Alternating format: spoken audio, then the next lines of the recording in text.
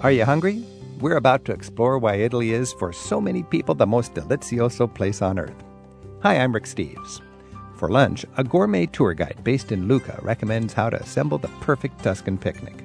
You might start with the different local hams. Why not have a slice or two of Parma, a slice or two of San Daniele, for instance, and a slice or two of Tuscan ham? Jamie Blair Gould helps you go beyond the handful of items you might recognize at the deli counters in Italy to help assemble one of the best picnics of your life, complete with a view of the Tuscan countryside. And Italian food devotee Fred Plotkin clues us harried Americans into the ways Italians turn dinner into a life-affirming hour, or two, or three. And you come away from it thinking, that was time well spent. And oh yes, we had some of the best food on earth. Spend the next hour with us as we learn how to make any meal a real occasion, Italian style. It's Travel with Rick Steves. Buongiorno, I'm Rick Steves. Today's Travel with Rick Steves might make you hungry, not only for the food you'll find in Italy, but for the whole Italian experience of bringing a real sense of occasion to any meal. An Epicurean tour guide from Tuscany will take your calls in a bit at 877-333-7425. He'll help us assemble the perfect Tuscan picnic, complete with picture postcard views of vineyards and villas in the hills of central Italy. Let's start today with a fresh visit from Fred Plotkin. Each of his visits with us here at Travel with Rick Steves inspires us to recognize how the cuisine is an entree into the history, culture, and personality of Italy. His book, Italy for the Gourmet Traveler, is, for me, the definitive guide to Italian cuisine. As one of the original proponents of what's called the slow food movement, Fred has spent decades getting acquainted with the local specialties coming out of the kitchens throughout Italy. Fred, thanks for joining us. Thank you.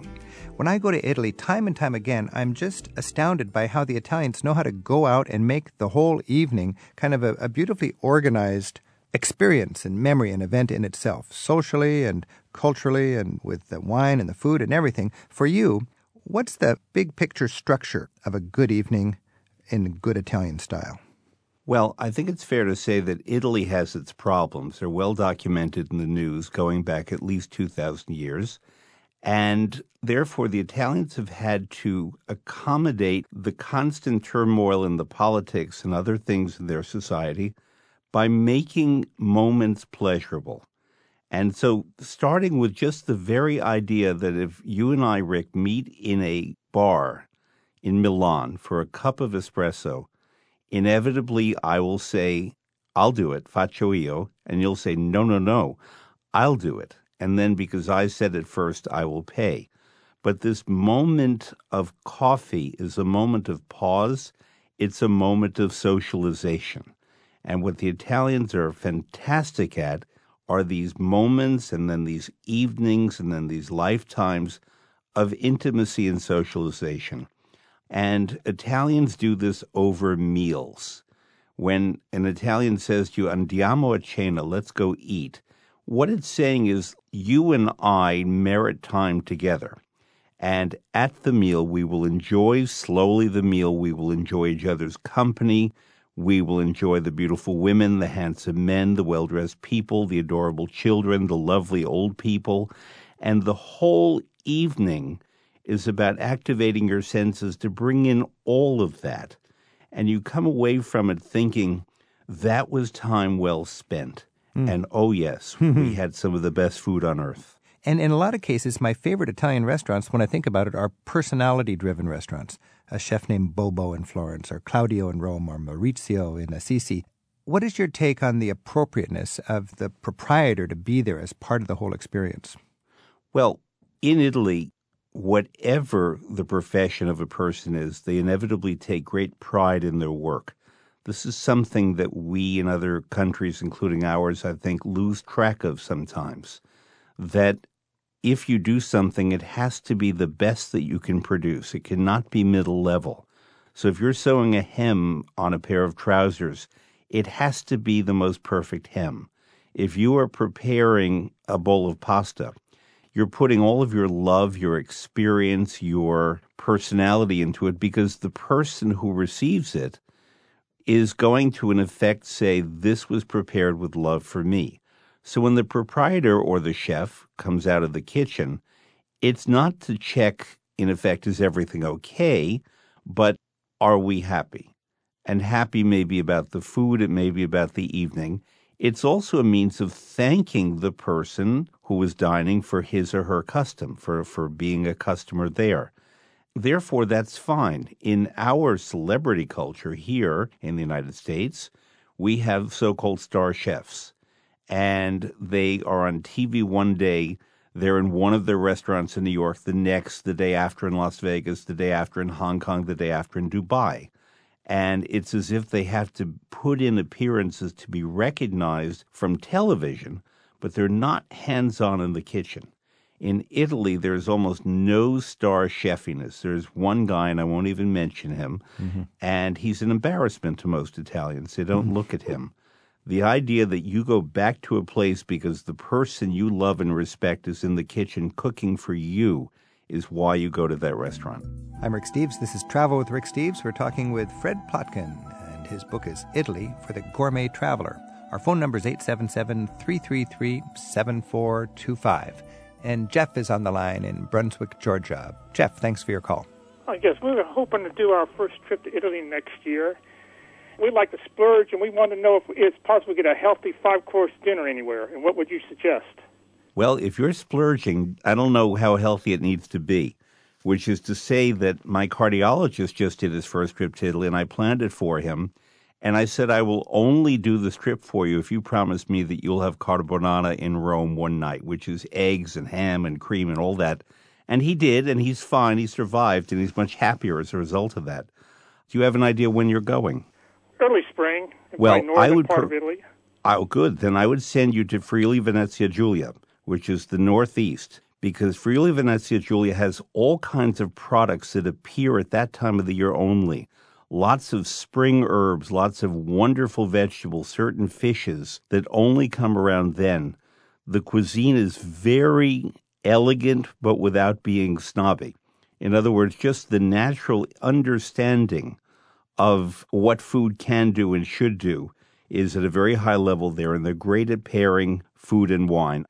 And in Italy, there are two approaches. One is you could say, I have enough budget for one bottle of excellent wine, and I will have to select foods that pair with the wine. Or you can say, these are the dishes I would like, and I would like a different glass of wine with each dish because they all pair differently. What happens at the end of the meal is you're often offered something called a vino da meditazione. In other words, a meditation wine. It might be more concentrated in fragrance. It might have a stronger taste. It comes in a smaller portion, and you sip it, and you meditate. In Italy, they do not hurtle you out of a restaurant the way it happens in America to turn the table. If you're at the table, it's yours. And therefore, you can just meditate on the whole meal, on the experience. And then they might, if you wish, offer you a grappa, a stronger distillate made from grapes. I tend not to have it. I will have my meditation wine and then conclude with an espresso.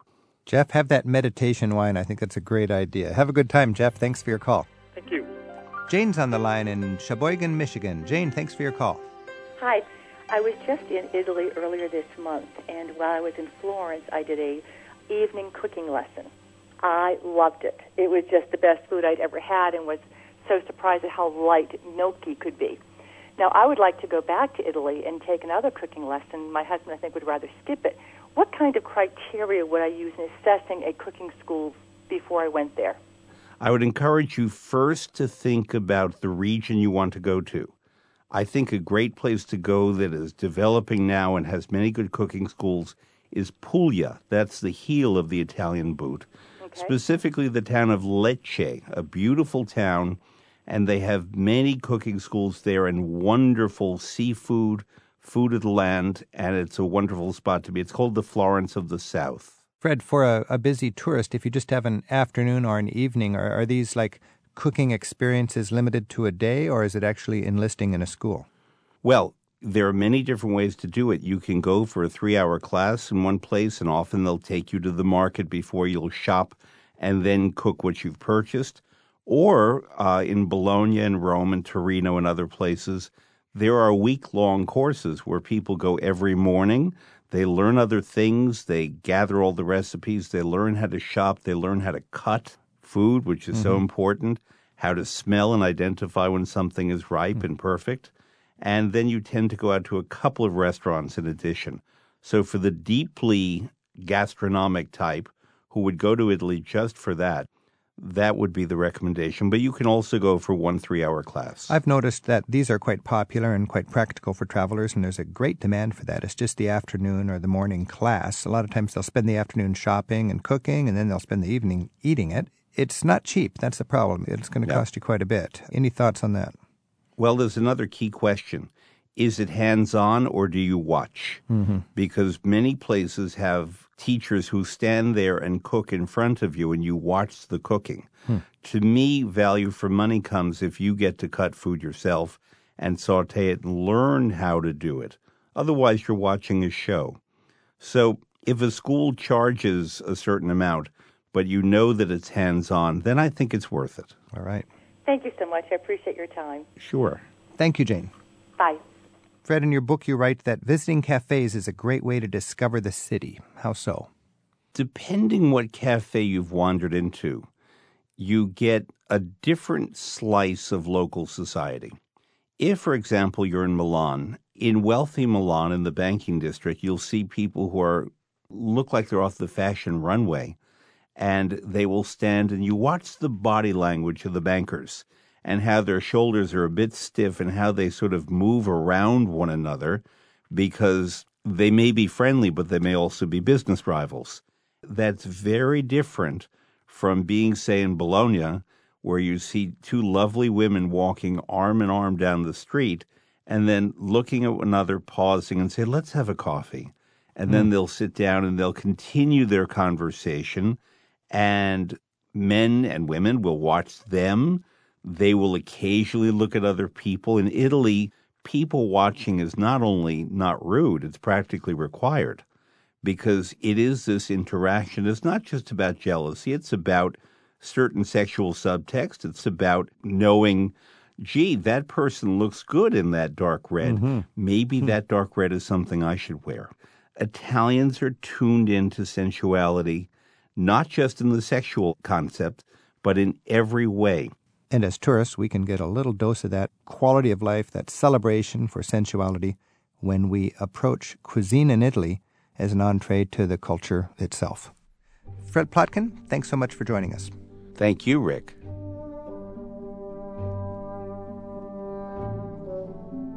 You can often find links for listening to program extras, tasty little bits that didn't make it into our actual program, in the radio section of our website. Up next, we're heading into the bucolic countryside of Tuscany, armed with the perfect Tuscan picnic, and with the help of local tour guide Jamie Blair Gould. We're at 877-333-RICK. And share your favorite ingredients for the perfect picnic in Tuscany at our online message board. It's in the radio section at ricksteves.com.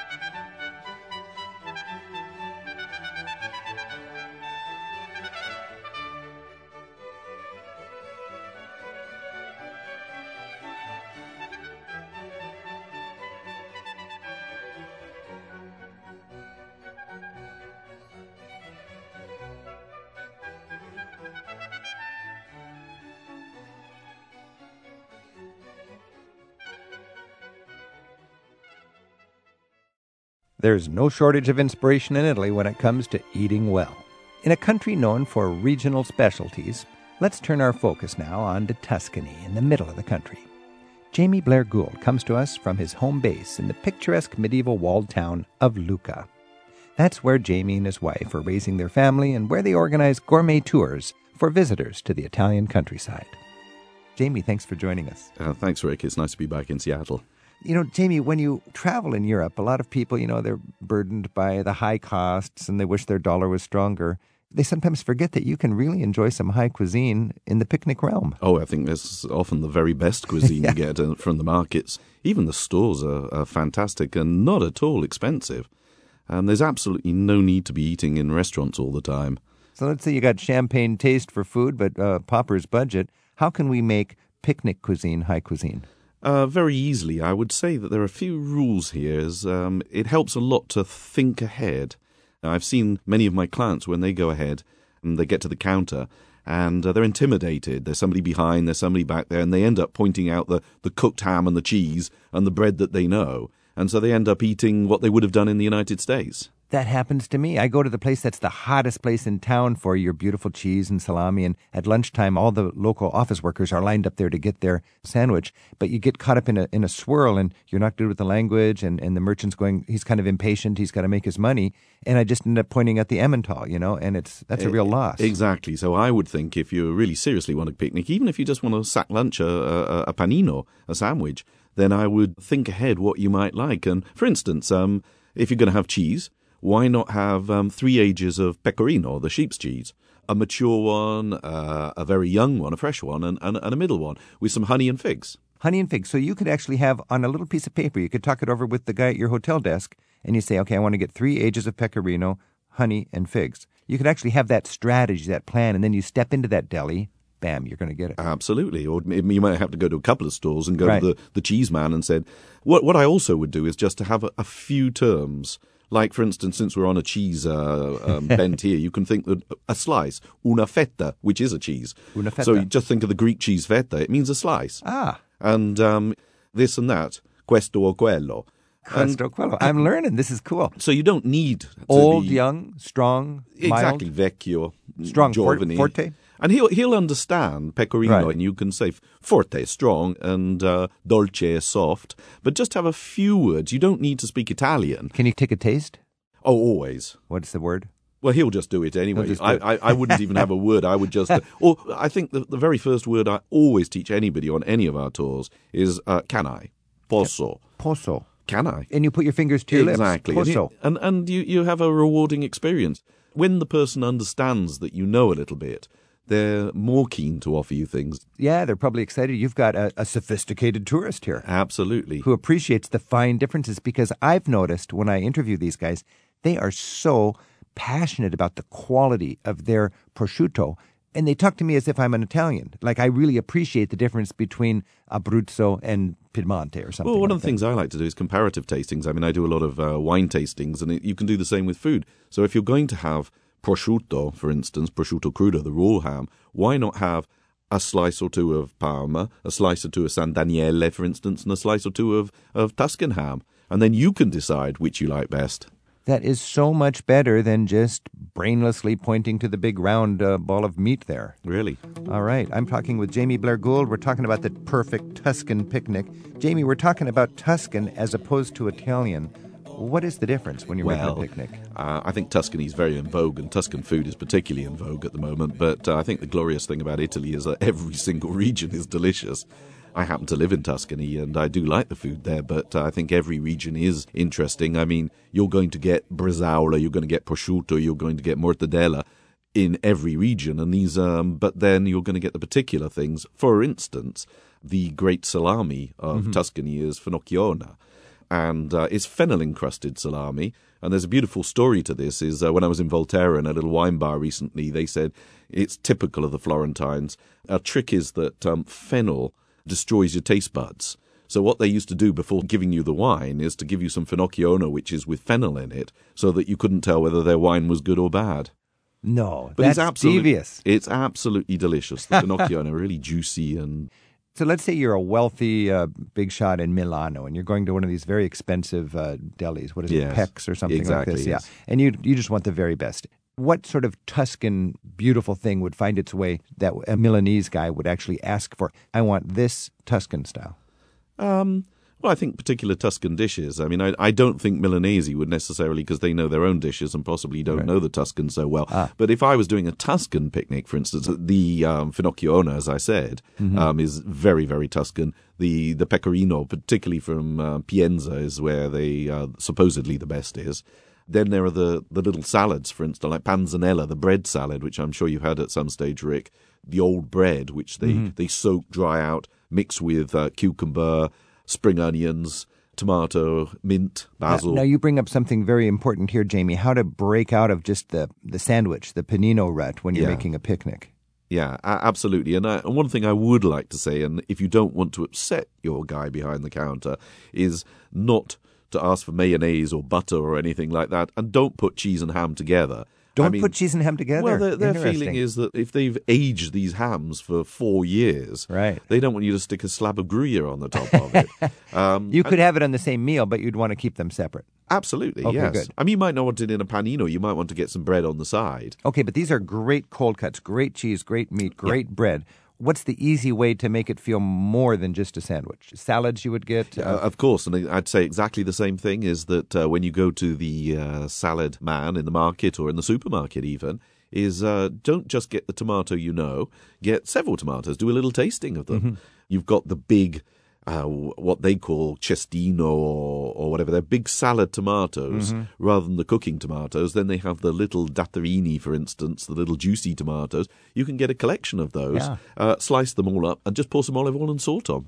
And you can go to a rosticeria and get cooked, fixed-up dishes to go. I get the sense that these high-powered, big-city professionals, they don't have time to cook at home, but they want to have, something nicely cooked. They'll stop by a rosticeria.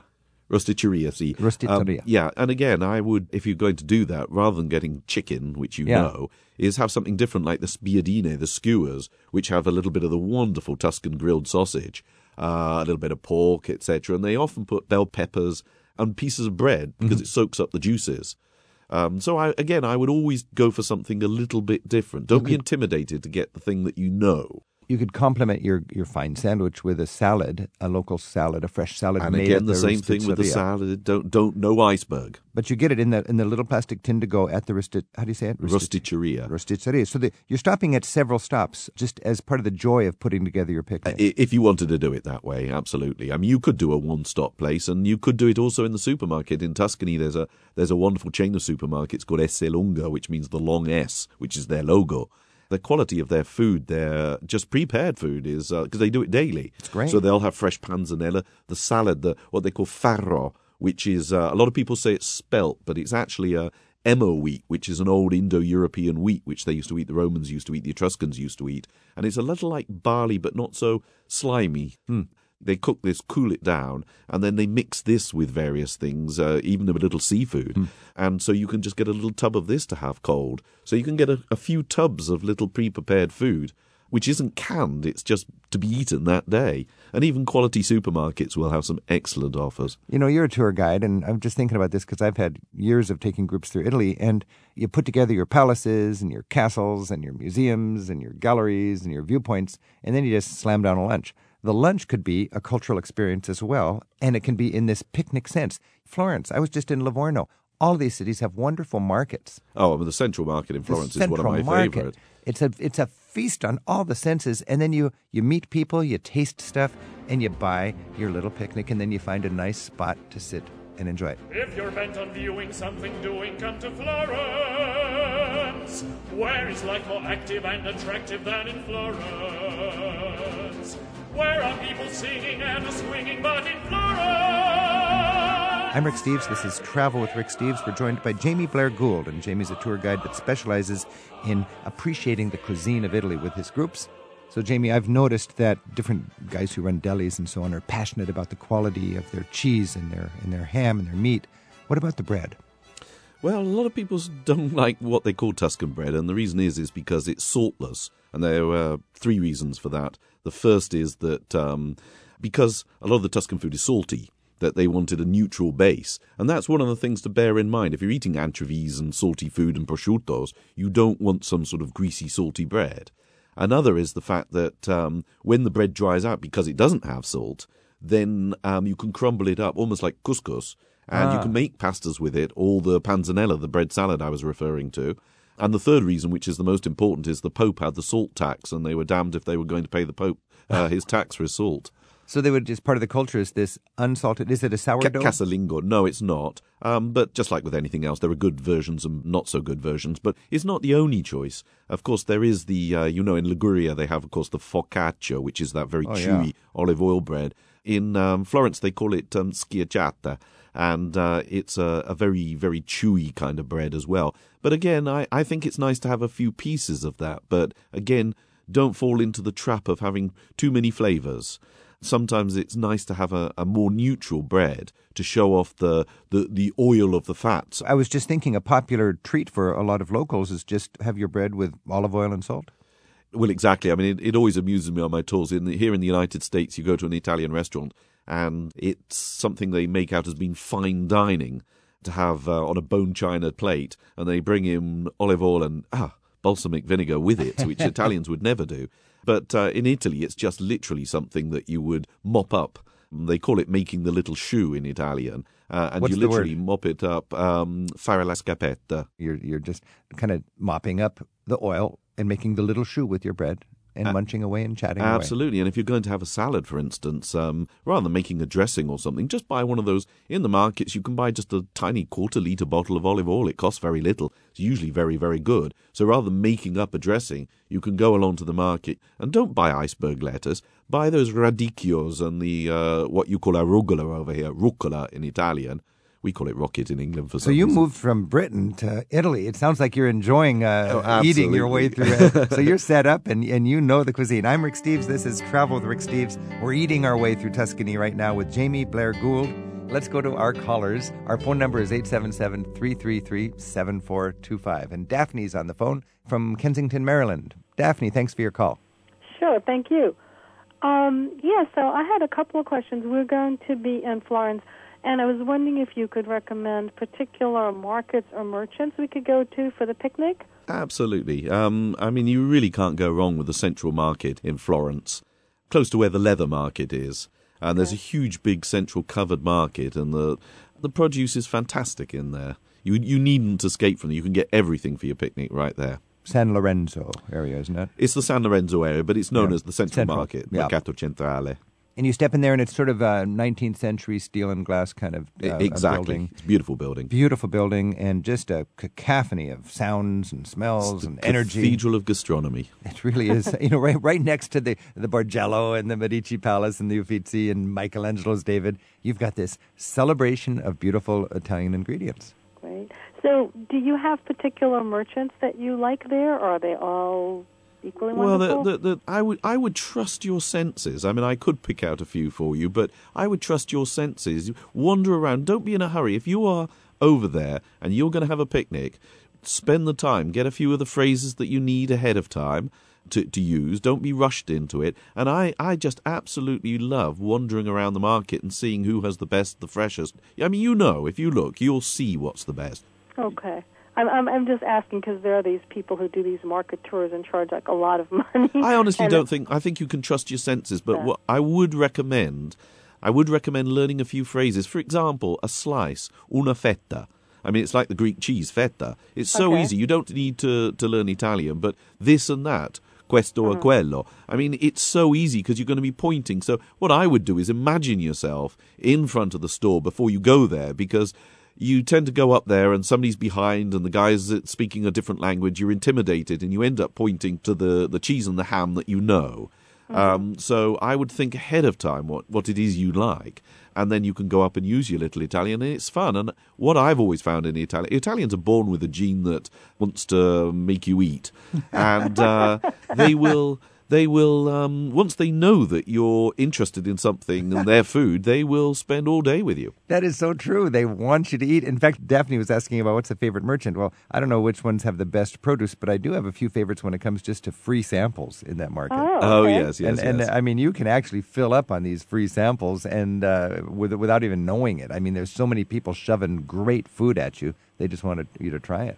That sounds like fun. And then my last question is, in some of these books I've read about, I think it's like 10-year-old balsamic vinaigrettes, and I'm not sure if the oils also have different ages. Can you? Well, not like all. wine or something. Yes, well, balsamic vinegar is a subject that I'm very particular about because there's a lot of really nasty stuff which isn't balsamic vinegar. Quite frankly, if it ain't expensive, it ain't good. Okay. That's pretty good, yeah. And so, I mean, a lot of it is just really very sweet stuff. And if you've got good olive oil, why on earth mix it with some sweet, sticky balsamic vinegar? That's pretty good. Then just focus on the olive oil and don't really worry too much about the vinegar. Well, yes, or if you really want, I mean, I highly recommend taking a decent bottle of balsamic vinegar back home. Rather than buying wine or olive oil, I would take a very good bottle and just use it sparingly. Great. I mean, one drop is enough to flavour a beef steak or a piece of fish, but it's got to be expensive. All right, so just, and I suppose the olive oil, just pick what I like, just get taste and just take one Well, that I like. the olive oil, I mean, you want something in Tuscany, you're not going to go wrong. If it's a good store, they are proud of their olive oil, and it's not expensive. And if you're not eating it up, you should be. All right. And how do you ship it home with the thing about now liquids on airplanes? You put it in your suitcase? Yes, that's why I say a little bowl of balsamic vinegar. I mean, a little goes a long way, and then you can sort of wrap it up in your washing, your dirty laundry. Daphne, the no liquids on airplanes is for carrying on. You can only carry a little bit on, but you can check as much as you want. I'm just worried about if it breaks. Well, that's what I mean. Yes, that's what worries me. We'll wrap it up in bubble wrap and everything else and put it in the middle of your bag. But I wouldn't take olive oil and wine. It's not worth it. You can get good bottles here. Yeah. Okay. Daphne, great. thanks for your call. Good luck eating on your next trip. Okay, bye-bye. Bye now. Jamie, when people compare French and Italian, it's always, the French have their beautiful sauces and their fancy heritage, and the Italians just are passionate about the ingredients. If you were to distill it right down, what is your thought on that? Well, I think when we think of classical French cuisine, we're talking about a very rich, saucy, high cuisine.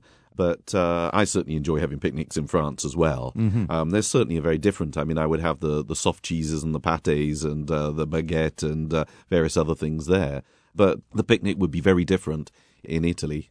How so? It'll be cold cuts, affettati as they call them, prosciutto, salamis, and then it would be various cheeses of different types. I mean, it might be some soft cheeses like taleggio, but more I would think of the pecorino, the sheep's cheeses. And even my favourite eating cheese is Parmesan. We tend to think of Parmesan as a grating cheese. It's a grating cheese. Well, what you have over here tends to be very much harsher, more older, aged that goes on it. But it forms a really, really wonderful eating cheese. Now, there's a very good point, because we just think of Parmesan as something really old and sharp, but there would be a milder Parmesan. Oh, there's very, very creamy, and that's what usually you would get. And if you go up to the cheese counter, they will cut a little piece off for you to taste. Jamie and his wife Nina offer food-themed guided tours in Italy. There's more information at papillonselect.com. That's Papillon, as in the French word for butterfly. Jamie shares more ideas for eating well Italian style in just a moment here on Travel with Rick Steves. Jamie Blair Gould is helping us put together the perfect Tuscan picnic on Travel with Rick Steves. We're at 877-333-7425. To what degree is all of this choice of bread and meat and cheese seasonal? I know fruits and vegetables obviously would be seasonal. Meats and cheeses, less so, of course, certainly meats.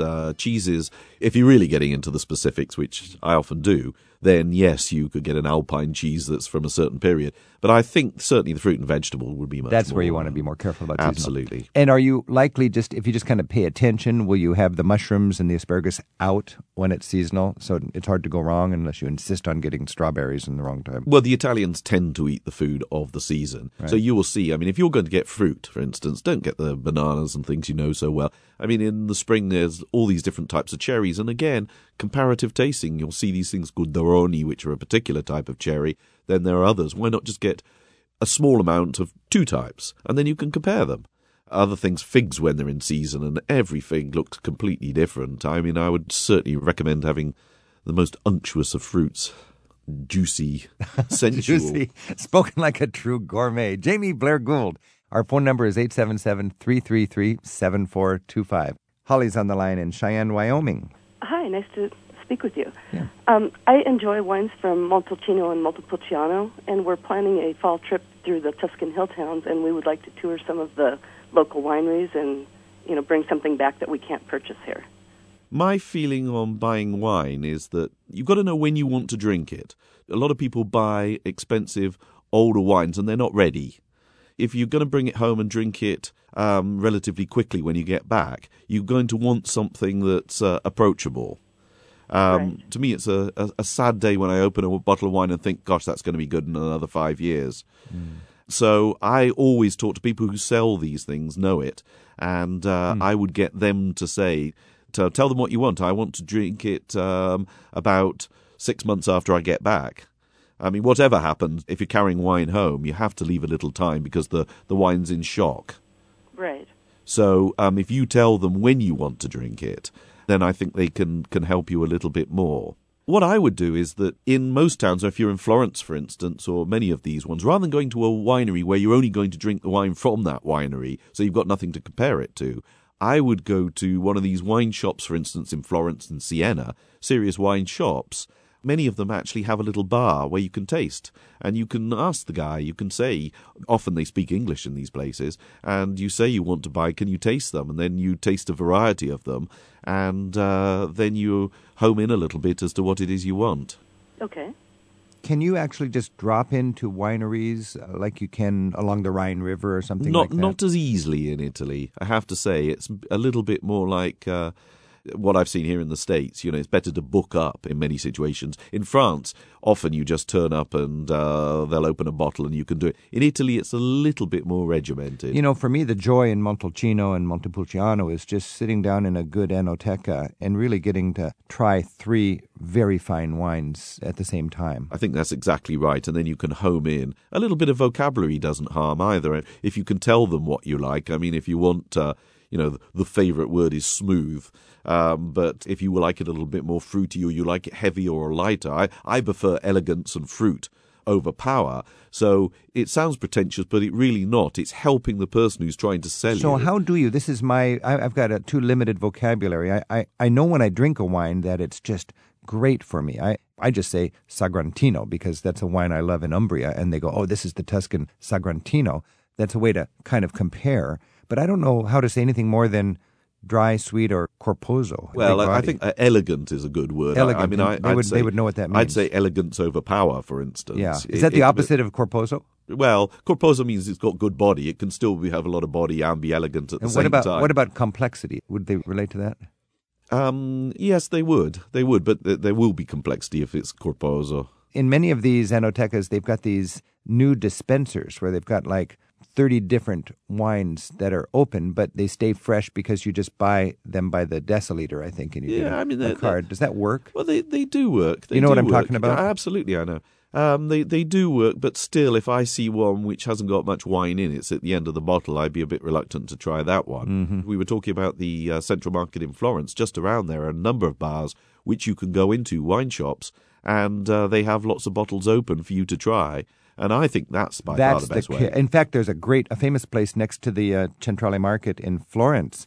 They've always got 10 or 15 great bottles open. You can tell by the clientele. These are professional local people that really are foodies. They come there for beautiful little sandwiches and a great glass of wine. They are actual wine shops, but I can't think of anything more sophisticated than walking around choosing wine with a glass of wine in my hand. I love that. Holly, I hope that gives you some ideas. Yes, those are excellent ideas. Thank you very much. Thanks for your call. Bye-bye. And Michelle's calling in from Franklin, Kentucky. Hi. I just was curious, after packing your basket with a perfect mix of Tuscan flavors, where do you suggest to be the best place to sit with that view of the authentic countryside of Tuscany, with the vineyards, the quaint villages, and hopefully a great sunset? Oh, now that's the very important dimension to the picnic that really caps it, isn't it? Well, yeah, absolutely. I mean, you've got the perfect picnic. You want the perfect location for it. Of course, it depends where you are. You aren't going to drive 100 miles once you bought the thing. Right. So, for instance, I mean, if you were in a town like my town of Lucca, you could go up onto the walls of Lucca. Up on the bastions, the big fortified areas of the walls, there are actually picnic spots to have it on as well. Or you can drive into the countryside. It depends whether you've got a car, of course, or not. You know, a lot of times when the business day is done and everybody's getting kind of mellow, you can find yourself on a corner of a great market. And I just like to marvel at, in the evening, it's kind of twilight, there's some birds or bats out, I don't know, and you've got the commerce is done for the day, and the mystique and the history is very apparent. And I'm sitting there relaxing, and I've just slowly worked my way through a beautiful picnic, pensive about that town. Yeah, and thinking of Volterra, the main square in Volterra. Well, in Volterra, you just walk outside the walls. It is one big picnic spot, Volterra. It is, yeah. You walk out of the walls, and there's just 101 different places where you can eat. But thinking of Florence again, if you're in Florence, I mean, you look on the other side of the river, the Alterano, and you can see the hill up above the Boboli Gardens, and it's not very difficult. You can see where the hill is. Just walk behind there. You know, a lot of hotels have a loggia, which is just an elegant place. And, if you're discreet, you can set up your picnic there and enjoy the sunset overlooking the square from the loggia of your hotel. Absolutely, yes. Sounds great. Wonderful suggestions. All right. Have you been to Italy with the picnic yet? I've not been to Italy, but we are planning our trip now, so I'm really looking forward to it. Very nice. Well, I think Jamie's got some beautiful tips, and what I'm getting out of this is just treat those markets like the museums or the cultural treasure chests of that corner of Europe. And as Jamie said, have a plan. Know some things that you're interested in. Be armed with a little bit of vocabulary so you can talk to the merchant and get something other than, the default. Sounds great. Thank you. You bet. This is Travel with Rick Steves. We're eating our way through Tuscany with the help of Jamie Blair Gould. Jamie is a tour guide that specializes in gourmet food itineraries. Our phone number is 877-333-7425. Stacy's on the line from Rome, Italy. Hi, Rick. Hi, Jamie. How are you tonight? Good, hi. I guess you're actually calling in from Rome? I actually am calling in from Rome. All right. How's the weather there? It's a little cold, but not too bad for this time of year. And do you have a question or a comment for Jamie? I do have a question. My family is vegetarian, and when we're talking about all these beautiful markets, I'm wondering about putting together a vegetarian picnic for my family at these markets, and also how the slow food movement and locavore movement have really hit Tuscany and Italy in general. Yeah, well, I'm not a vegetarian, although I could easily be. Then Italy's got to be one of the greatest places to be a vegetarian. Why so? Well, the cheeses, the fruit, the salads, everything. Pasta. The pasta. You really don't need the meat. The wine. The wine, exactly. Exactly. And then the slow food, how has that taken hold? Because you hear a lot about it, but does it really matter? I think it does. I mean, slow food was a total reaction against fast food. It was started up in Torino, in Turin. Define it. What is slow food, actually? Slow food is, as I say, it's a reaction against fast food. In other words, fast food is get something down you quickly and get on. Where slow food is saying, forget all of that. It's the ingredients. It's the pleasure of eating. So eat locally grown food, eat organically grown food, take your time. Yeah, and cook it slowly. Don't eat it on the run. Exactly. Don't eat in your car. Eat with friends. Exactly. And, so it's a philosophy of eating as well as a... And it's definitely caught on. You see it in gelateria, the ice cream shops. You see it in numerous places. And little family-run restaurants brag about it. I mean, this is a slow food establishment. Oh, I certainly, if I see the sticker in the window, I pay attention. And why would you favor that? Because I realize that they've merited it. They wouldn't have the sticker if they didn't merit it. Is it a sort of a sustainability issue, or is it just a quality of eating experience issue? Hopefully it'll stay true. It's like all of these awards. It's open to all sorts of outside sources, of course, and hopefully the guys that set it up will stay true to the fundamentals. But it feels like, when you patronize a slow food restaurant, you are patronizing something that is sustainable and good in that sense, but also you're eating more healthy and better tasting food. Oh, absolutely. Stacey, have you had any slow food sort of experience in Rome? We actually tried to get to the local markets around here and look for the sticker that's on the stall that says directly from the farmer, so we know kind of where it's coming from. So we definitely seek that out when we're in the markets in Rome so far. What's your favorite food market in Rome? Trionfale in the Prati area is definitely my favorite so far. Yeah, and the good thing about Italy is that they usually have a little label on the to say where it's from. You often see it says Nostra, which means ours. Nostre. So if you look for food and it says Nostre, it's made in Italy. Well, it's probably there. Made right there. Theirs, yes. Yeah. I've talked to people in the countryside who run agriturismos, and They want to know the sheep from where the milk came that made their cheese. I mean, it's an amazing thing. Thanks for your call, Stacy. Thanks so much. Yeah. Okay, bye now. Bye. Kimberly in Clovis, New Mexico, thanks for calling. Thank you. Kimberly, have you enjoyed a picnic in Italy? I have, yes. I've been to Cortona in Tuscany area and also San Gimignano in the Tuscany area. And why did you enjoy those? Both of them are on top of hills or mountains, and the view is beautiful, along with having fresh bread and the Chianti wine and some smoked meats and cheeses is just unimaginable in most places in the United States. It's gorgeous there. Cortona is a wonderful place that way, and I love these hill towns. You can sit there on, Piazza Garibaldi, and look out south. You can even see, I think, what can you see in the distance? Montepulciano or some other hill town. And then on the other side, right by the Church of St. Catherine, I think you can look out and see... Trasimeno and everything. Oh, it's an amazing sort of perch, isn't it, Kimberly? Yes, it is. Take us to your spot for the picnic. What did you see when you looked out, and what were you eating? What I was eating was fresh-made baguette bread, as well as some smoked meats with some Asiago cheese and some Chianti wine. And just looking out into the valley area, there was some vineyards and olive trees and sunflowers growing, and it was just a beautiful sight to look out and see nothing but beauty. It's kind of you're thoroughly in Italy, aren't you? Yes. Eating, seeing, hearing, smelling, talking. What a wonderful sort of sensual experience. You had your Chianti wine. Jamie, Chianti is basically a table wine generally, isn't it, when people talk about it in terms of absolutely picnic? not. I mean, Chianti covers everything from simple wine to some of the best wines Was that right? in Italy. Okay. Absolutely. So you think of this cheap flask of Chianti, but that's just the lower end of it. That's just an image in the past, the old fiasco, the little basket that went round it. Right. So when you're picking a picnic wine, what do you target? Well, it depends. Frankly, if you're having a picnic at lunchtime, I wouldn't go anything too heavy. Right. I mean, otherwise the siesta will turn into night. I would have something light, and you don't need to go expensive. In fact, one of the fun things to do is to actually go to these places where they have what they call sfuso, vino sfuso, which means loose wine. And either you take a bottle along or they'll pour it. It's loose wine, meaning you bring your own bottle in? You bring your own bottle in, or they'll provide it for 50 cents or something, wow. a plastic bottle. And I think it's good because you're getting something very light and fruity. It's a minimal alcohol level and not something that's going to send you to sleep, but you can drink a lot of it and wash down the cheese and bread nicely. And it shows off the grape very nicely. Of course, it's not sophisticated, but you're not meaning it to be. Come to think of it, a friend of mine stopped with me at what I thought was a filling station outside of Orvieto, and it was just the same hardware as a gas pump, it seemed like, and they were filling up the loose wine. What do you call it? Sfuso. It was like €1 per liter. It can be very cheaper very than Coca-Cola. But, some are better than others. But if it's a reputable wine shop, well, then, it was good enough for the locals there. They're filling up their bottles with gusto at this loose wine shop. Absolutely. Kimberly, when you're having your picnic, did you have a dessert? We went and had gelato.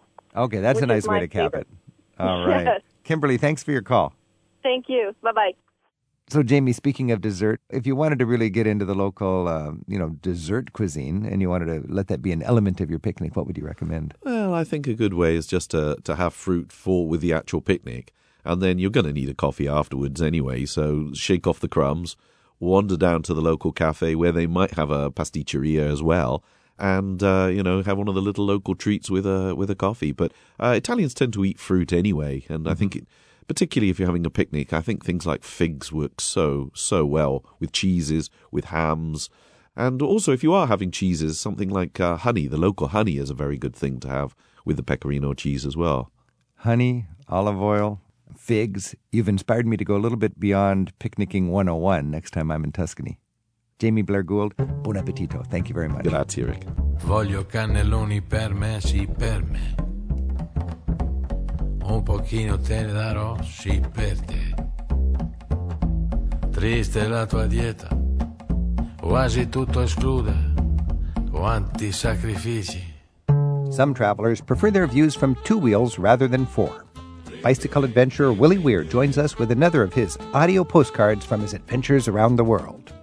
I met Bhagwati in an ice cream shop in Banswara, Madhya Pradesh in India, and he invited me to spend the night at his home. A small, frail man with more salt than pepper hair and a smile that revealed missing and tobacco-stained teeth. After 35 years, he had retired from the railway service. He showed me the chair he'd occupied for 3.5 decades, earning a top salary of 2,000 rupees a month. That evening, we walked the streets and stopped at the city park, where several food vendors were set up around the perimeter of a large fountain. Bhagwati took me on a tour of Indian fried foods, sampling the dishes at each stall. And although I was the rich American, it was apparent from the start I would not be allowed to spend 1 rupee while his guest. He asked which was my favorite dish, and he ordered a large plate, chickpeas in a delightful spicy sauce. While contemplating how I was ever going to finish, he mentioned we'd be eating supper at the home of his dear friends, owners of the local sweet shop. Supper? I thought it was eating supper. 30 minutes later, with my stomach already at Thanksgiving fullness, I was served a large vegetarian thali. This plate of food looked more insurmountable than any mountain pass I'd ever climbed. I dug in with mock enthusiasm and chewed and swallowed and smiled. Then Bhagwati dropped the bomb. He leaned over and whispered, "You must finish that and ask for more, or they will be offended." I was stunned and began to sweat, not from the spice, but from gastronomical fear. But via a small miracle, I finished my plate and a second helping and sighed, my stomach as tight as a snare drum. Victory was mine. Then our hostess entered with a platter. Sweets. I'd forgotten the sweets. The livelihood of this family and the ultimate insult if I refused. Couldn't Bhagwati explain I'd like a large box to go?